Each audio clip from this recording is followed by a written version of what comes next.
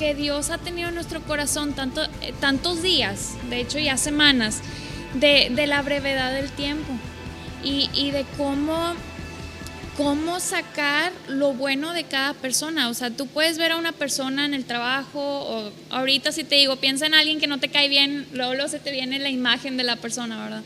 Entonces, aún esa persona en la que se te puede venir a la mente de que sabes que es que no me cae muy bien, aún esa persona, si no la ves a sus cualidades, sus características, lo que te ha hecho, lo que te ha dicho, lo que no te ha dicho, si quitas todo eso de lado, es una persona con un propósito específico, como decía Rodrigo.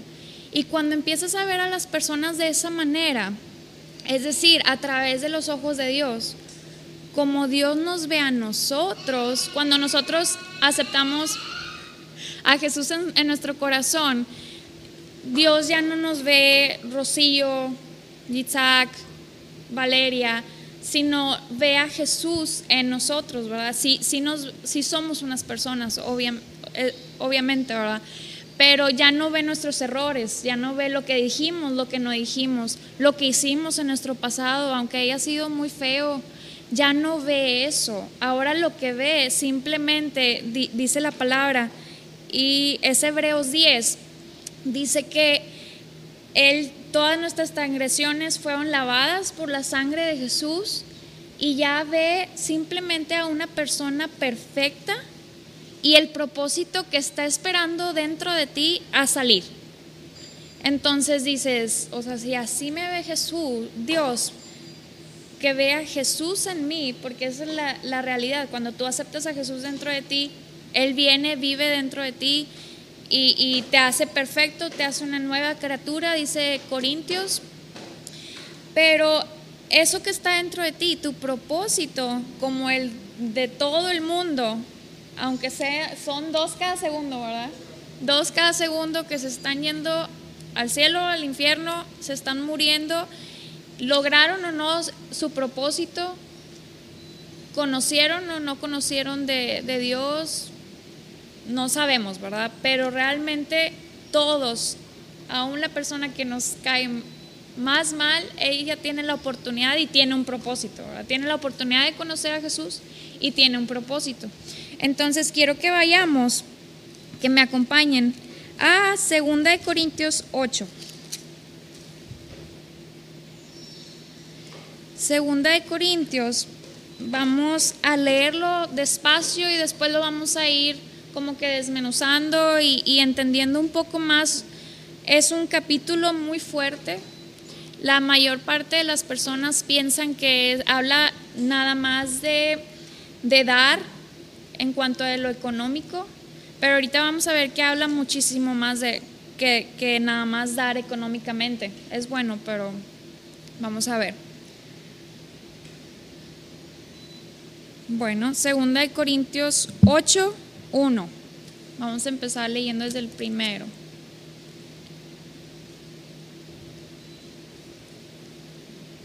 Listo, ok. Como quiera, ahí nos van siguiendo los que faltan. Muy bien. Dice 2 Corintios 8.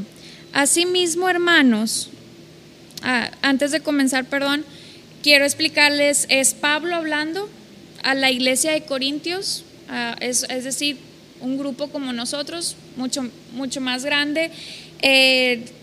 Les está hablando, les está diciendo, les escribe una carta y les está platicando de lo que hizo otra iglesia en otro lugar que se llama Macedonia. Entonces dice: asimismo, hermanos, os hacemos saber la gracia de Dios que se ha dado a las iglesias de Macedonia.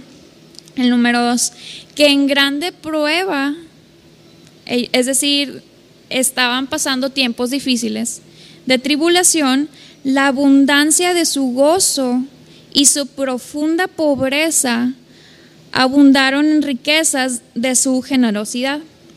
Ahorita regresamos a eso. Pues doy testimonio de que con agrado han dado conforme a sus fuerzas y aún más allá de sus fuerzas, pidiéndonos con muchos ruegos que les concediésemos el privilegio de participar en este servicio para los santos.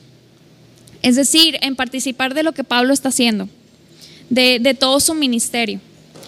5, no como como lo esperábamos. Realmente Pablo no se lo esperaba, los que venían con Pablo no se lo esperaban, sino que así mismos esta iglesia de Macedonia se dieron primeramente al Señor, a Dios, y luego a nosotros por la voluntad de Dios. Número 6, de manera que exhortamos a Tito para que tal como comenzó antes, asimismo acabe también entre vosotros esta obra de gracia. Ahí me voy a quedar en el 6. Entonces lo que viene diciendo, simplemente le está diciendo a la iglesia de Corintios, mira lo que hizo esta otra iglesia. Es como si yo viniera a decirles, mira lo que hizo Iglesia Vida de Fe y Paz. Que aunque estaban en una dificultad tan grande, dice una versión que me gusta mucho, es la amplificada clásica, que nada más hay en inglés, pero dice que sobreabundante, o sea, estalla. O sea, cuando algo estalla y te caen los pedazos no, así es como puedo traducir esa palabra. Sobreabundaron con gozo, es decir, o sea, era tal el gozo que tan efusivo, explosivo, que te contagiaban y todos estaban así, toda la iglesia, aunque estaban pasando grande tribulación, o sea, había persecución, los estaban matando, muy eufóricos, exactamente, que te contagiaban con tal gozo, pero aún así estaban en una profunda pobreza y mucha generosidad, es decir, daban, ¿verdad? O sea, déjame darte dinero, déjame darte lo que tengo, déjame dártelo, le decían a Pablo y a su ministerio. Y aquí, o sea, leyéndolo dije que, o sea, ¿cómo puede estar alguien tan gozoso que se te contagia, pero al mismo tiempo estoy viendo, oye, está pobre, tal vez mataron a personas de su familia o de su iglesia, hermanos, amigos, y están pasando una dificultad bien grande? O sea, ¿cómo pueden tener tan grande gozo? Porque si nosotros ahorita pasamos por algo, dices, es que no tengo para pagar mi celular, ¿verdad? Y te lo cortaron, híjole, y luego se van a dar cuenta porque no puedo hacer llamadas y no, así, ¿verdad? Y simplemente con eso ya estamos así y ya estamos pensando que necesitamos otro trabajo aparte de los otros 3 que ya tenemos. Sí, o sea, luego tu mente se va, exactamente, por una cosita, por una situación que aquí ni se parece en lo más mínimo en cuanto a la prueba de tribulación que estaban pasando la iglesia de Macedonia. Entonces me hice esta pregunta, ¿verdad? A una situación que estaba pasando, y dije, ¿cómo puede abundar tanto en gozo? Y luego dice Pablo en el 3, pues doy testimonio que con agrado han dado conforme a sus fuerzas, es decir, aparte del gozo dieron. Ese gozo tuvo una acción, o sea, yo estoy muy feliz que este ministro Pablo esté aquí y le voy a dar para su ministerio, ¿verdad? Entonces le dieron dinero, le dieron cosas, me imagino que les dieron comida, les dijeron, por favor, porque dice el 4, pidiéndolos con muchos ruegos que les concediésemos el privilegio, es decir, ellos lo veían como un privilegio. Pablo está aquí, viene a hablarnos de la palabra de Jesús, de las buenas nuevas. Entonces, por favor, concédeme el privilegio de participar en este servicio que estás haciendo, ¿verdad? Al ministerio o al propósito que Dios está haciendo en tu vida. Por favor, déjame apoyarte, déjame ver cómo te ayudo, déjame qué te doy. Si no puedo ir contigo a donde tú vas a ir, déjame ver qué te doy, ¿verdad? Entonces,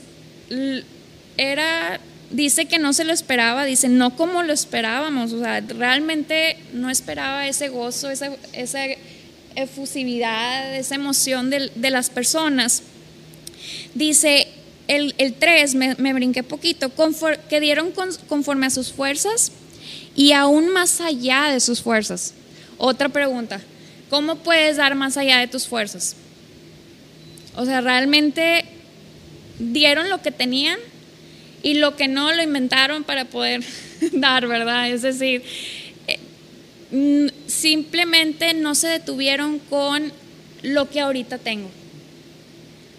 Es decir, ¿saben qué? Ahorita no tengo el lugar, quiero hacer un ministerio para niños o quiero ayudar en mi trabajo, pero ¿sabes qué? No sé cómo hablar, no tengo dinero para ir a llevar a los niños pobres comida y palabra, y siempre ponemos un pretexto, exactamente, y siempre ponemos algo de que, ¿sabes qué? Es que trabajo mucho, estoy muy cansado. Oye, pero es que ¿sabes qué? Realmente, o sea, no he estudiado tanto la palabra, o realmente estoy muy triste, o realmente ponemos mil y un pretextos, y sé que todos hemos pasado por ahí, pero estas personas tenían gozo, estaban pasando por cosas muy difíciles, pero tenían gozo, dieron lo que tenían y lo que no tenían, es decir, simplemente no pusieron un pretexto, sino en lugar de enfocarse en que no puedo hacer o que no tengo para hacer lo que Dios me está mandando hacer, me voy a enfocar en déjame ver qué sí puedo dar, qué sí puedo ayudar. Simplemente una palabra de apoyo para otras personas. A lo mejor no tienes el dinero para dar comida a los niños, pero sí tienes palabra para predicarles el evangelio, ¿verdad? Y se extiende muchísimo más, hay muchos más ejemplos, pero luego me pasó del tiempo. Y el 5 nos da la respuesta perfecta de cómo lo que Rodrigo realmente no sabía que iba a decir Rodrigo, de que nuestro tiempo es corto y que tenemos un propósito cada uno de nosotros. Y lo que yo estoy leyendo aquí, dice el 5, la respuesta de por qué estas personas podían estar en tal gozo, por qué estas personas pudieron enfocarse en lo bueno y en lo que sí podían hacer y no en lo malo y lo que no podían hacer. ¿Cuál es la respuesta? Y dice Pablo, y no como lo esperábamos, o sea, fue mucho más allá de lo que pudimos haber esperado de alguien que me recibió en su iglesia y me hizo un buen lugar, invitó personas, sino que a sí mismos se dieron primeramente al Señor, es decir, a Dios, y luego a nosotros por la voluntad de Dios. Vamos a decirlo en otras palabras, sino que a sí mismos, aunque está hablando este capítulo de dar económicamente a ministerios o a personas que están hablando de Dios, dice que el primer paso para poder ver más allá de los problemas que podamos estar pasando, para poder llegar a conocer el propósito de Dios en nuestra vida, necesitamos darnos a Dios. ¿Qué quiere decir darnos a Dios? Es ponerlo como prioridad de nuestra vida, ¿verdad? Es leer su palabra y decirle Dios, o sea, la palabra es literalmente Dios hablándonos a nosotros, ¿verdad? Decirle Dios, guíame, ¿qué es lo que tú me quieres decir específicamente a mí? Y ponerlo como prioridad en nuestra vida en general, nuestro trabajo, nuestro tiempo, ante nuestros hijos, ¿verdad? Eso es darte a Dios, ¿verdad? Y dice, y luego a nosotros por la voluntad de Dios, es decir, los de Macedonia se dieron a Dios, y cuando escucharon lo que Dios quería para ellos, cuando escucharon que ellos tienen toda provisión en Dios, en Jesús, porque ahorita no chequé el tiempo, ¿sabes cuánto tiempo? ¿Ese es el tiempo? Ok, más adelante vamos a seguir leyendo porque sí quiero que lleguemos a eso. El 6 ya lo leímos, está diciendo de que a Tito te exhorto para que como tú también quieres hacer esto, como los de Macedonia, también entre vosotros acabes esta obra de gracia.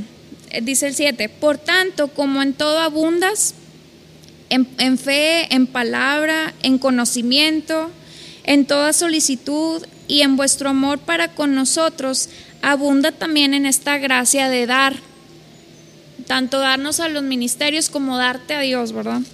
Dice el 8, no hablo como quien manda, sino para poner a prueba, por medio de la diligencia de otros, también la sinceridad del amor vuestro. ¿Qué está diciendo Pablo en el 8? No te estoy mandando, no te estoy diciendo, oye, mira como le hizo la otra iglesia, así también hazlo tú y date al Señor y dame a mí y dale a todos los ministros que conozcas. Y así mismo yo te estoy diciendo, no te estoy enseñando esto por mí, sino porque sé que es Dios diciéndolo a nosotros, ¿verdad? Pero no te estamos diciendo como que te estamos mandando, debes de hacer esto es lo que dice la Biblia, por eso lo debes de hacer, sino que Pablo está tratando de sacar lo que ya tienes dentro de ti, todo lo bueno de Dios dentro de ti, es decir, sacando lo mejor de ti.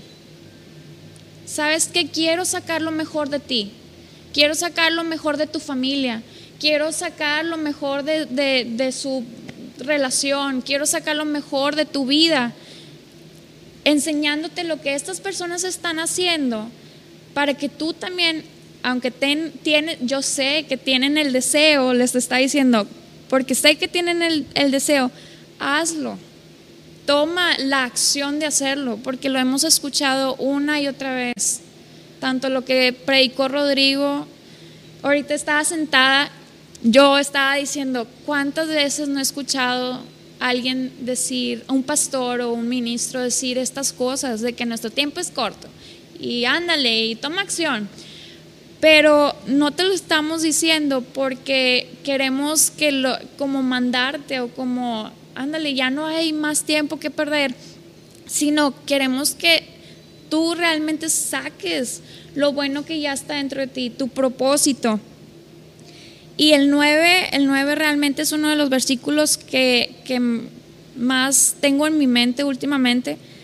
Dice, porque ya conocéis la gracia, es decir, la generosidad, a eso quiere decir la gracia en este versículo, de nuestro Señor Jesucristo. Ya no está poniendo como ejemplo a la iglesia de Macedonia, está poniendo a Jesucristo como el ejemplo.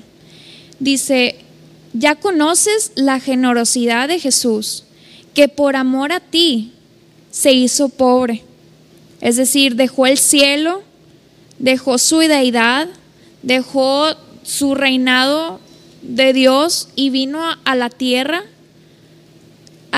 se hizo pobre, o sea, a comparación de todo lo que tenía en el cielo, realmente se hizo pobre cuando vino a la tierra, ¿verdad?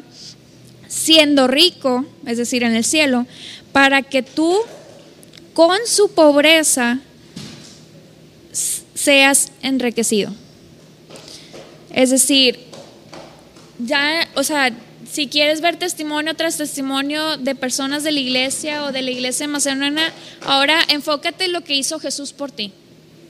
¿Qué hizo Jesús por ti? Dejó todo lo bueno que tenía en el cielo, dejó de ser Dios para venir a la tierra, ser hombre, para poder que tú con su sacrificio, con lo que hizo por ti en la cruz, por todo lo que vivió aquí en la tierra, la tentación, todo lo que el enemigo, todo lo que los fariseos le decían, o sea, realmente lo hostigaban, nomás se encontraban así como que eran cadillos, ¿verdad? De que tratando de buscar en qué está mal, en qué está mal. Imagínate a alguien estando así con nosotros, de que, oye, ¿en qué estás mal? A ver, ¿en qué está mal, Isa?